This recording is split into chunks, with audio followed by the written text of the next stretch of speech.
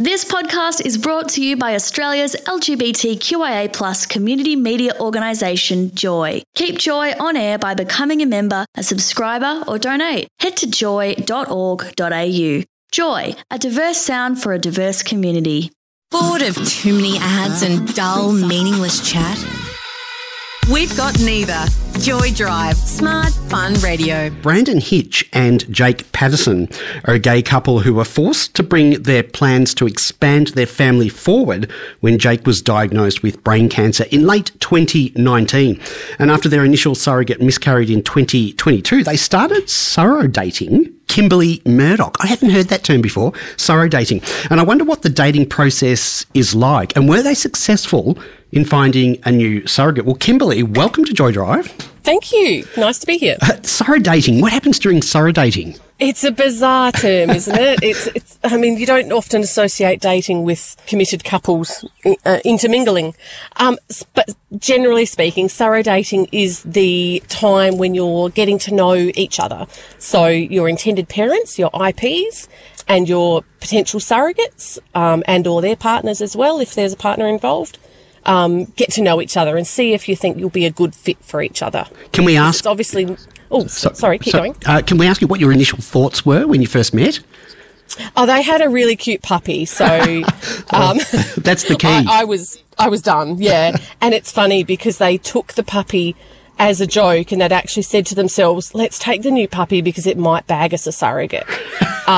And I spent probably 5 solid minutes on the grass with this puppy before I even looked up the lead and said hi to the human that was on the other end. Puppies are so good, and I don't want to digress, but they're great conversation starters with anyone. As long as you've got your puppy with you, you're set. Yeah, absolutely. Common ground. If you know a dog lover, yep. So we can assume, obviously, they were successful in wooing you at the surrodating. Would you say to other potential surrogates that they should trust their gut feeling when making a decision? Absolutely. That can be really hard too, because as a surrogate or a potential surrogate, you don't want to let people down and you don't want to break their heart because you know as a surrogate you are so outnumbered by the amount of parents or intended parents that are around. So I was initially connected with a couple in New South Wales who were very lovely, and we'd been about 12 months into our surrodating journey, and we're getting pretty close to finalising a lot of things that you legally have to, but it wasn't the right fit. And actually pulling the pin, it was really hard. But it's not a little thing to go into, and so I knew that for everyone involved, it was actually the best thing to do. Have you have you got any other surrodating stories? I have had some terrors. Yeah.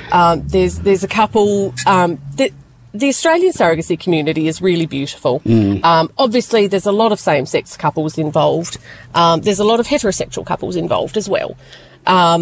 Myself and my wife my wife particularly, she's got a great intuition, did not connect with the very first couple that I was talking to. And it was very clear early that they weren't prepared, they weren't invested, they weren't ready. And so, yeah, that was an interesting one. But we did meet them in a cafe to get to know them a little bit. And we just said, don't mind if our backpacks move. We've actually both got a Joey kangaroo. We just didn't tell the cafe that. So you also look after baby kangaroos as well? Yeah, we do some native animal rescue as well. So now you mentioned your wife had a feeling as well. How important has your wife been in terms of helping you through the surrogacy process? Super important that she's been on board. In South Australia, because the laws are different state to state, but in South Australia, she doesn't have to be part of the legal agreement. She doesn't have to be part of the legally required counselling. But I just can't imagine going into something this big without the support of your partner, because pregnancy can come with huge complications, and IVF, the medications, all sorts of potential complications. And if your partner's not on board and supportive, particularly if your intended parents aren't really close by, I think that was just a recipe for disaster. So this isn't your first surrogacy though, is it? How many have you done? No, this is my first. Oh, this is the first. Okay. Yeah. Oh, I was thinking it was the second. So, no, it almost, yeah, but we pulled the pin on the previous one. is it hard to hand over the baby once it's born? I don't think so. But I say that now. I'm 25 weeks pregnant with the boy's baby. I'm a gestational carrier, so there's no genetic link to me. It comes from an egg donor and one of the boy's sperm. And I am also on the autism spectrum, and I'm very clear that it's not mine. In my brain, I'm just growing it. I'm baking for friends, is what I say. And I love baking for friends. I love helping people. That's just my nature. And so I really enjoyed pregnancy as well, but I don't want any more kids. I've got my kids are nearly 19 and nearly 15. So I certainly don't want to go back to the starting line.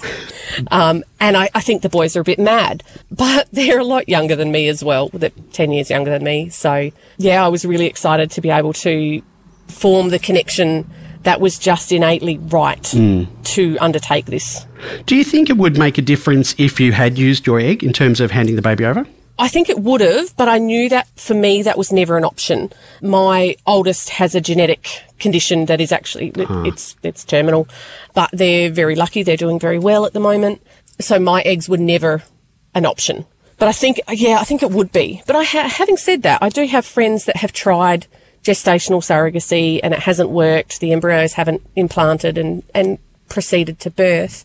And they've switched to what's called traditional surrogacy, which is when you use your own eggs, and they haven't had a problem handing over because they always know it's not for them.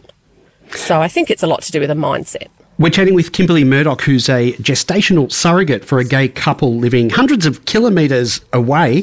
Kimberly, I love the terms that we've learnt today, surrodating and baking for friends. I think they're absolutely fantastic. You live in a small town in South Australia. How do the locals feel about it? Well, the locals were interesting enough when I came out as gay and left my husband. So small towns be small towns. For the most part, people have been really excited and really supportive. I'm obviously very conscious to surround myself with people that lift me up rather than disapprove of everything. And so for the most part, it's been really positive and really positive online. We've got a blog that we share. So it's been pretty good. What advice would you provide to potential parents who are looking for a surrogate at the moment? You mentioned that there's so many of them. What advice would you say to help them be successful? Honesty. Honesty is so huge every step of the way. It's really hard, particularly, I mean, we know Australia's a huge country geographically, and if you can't find a surrogate within 5 minutes of yourself, that's very normal.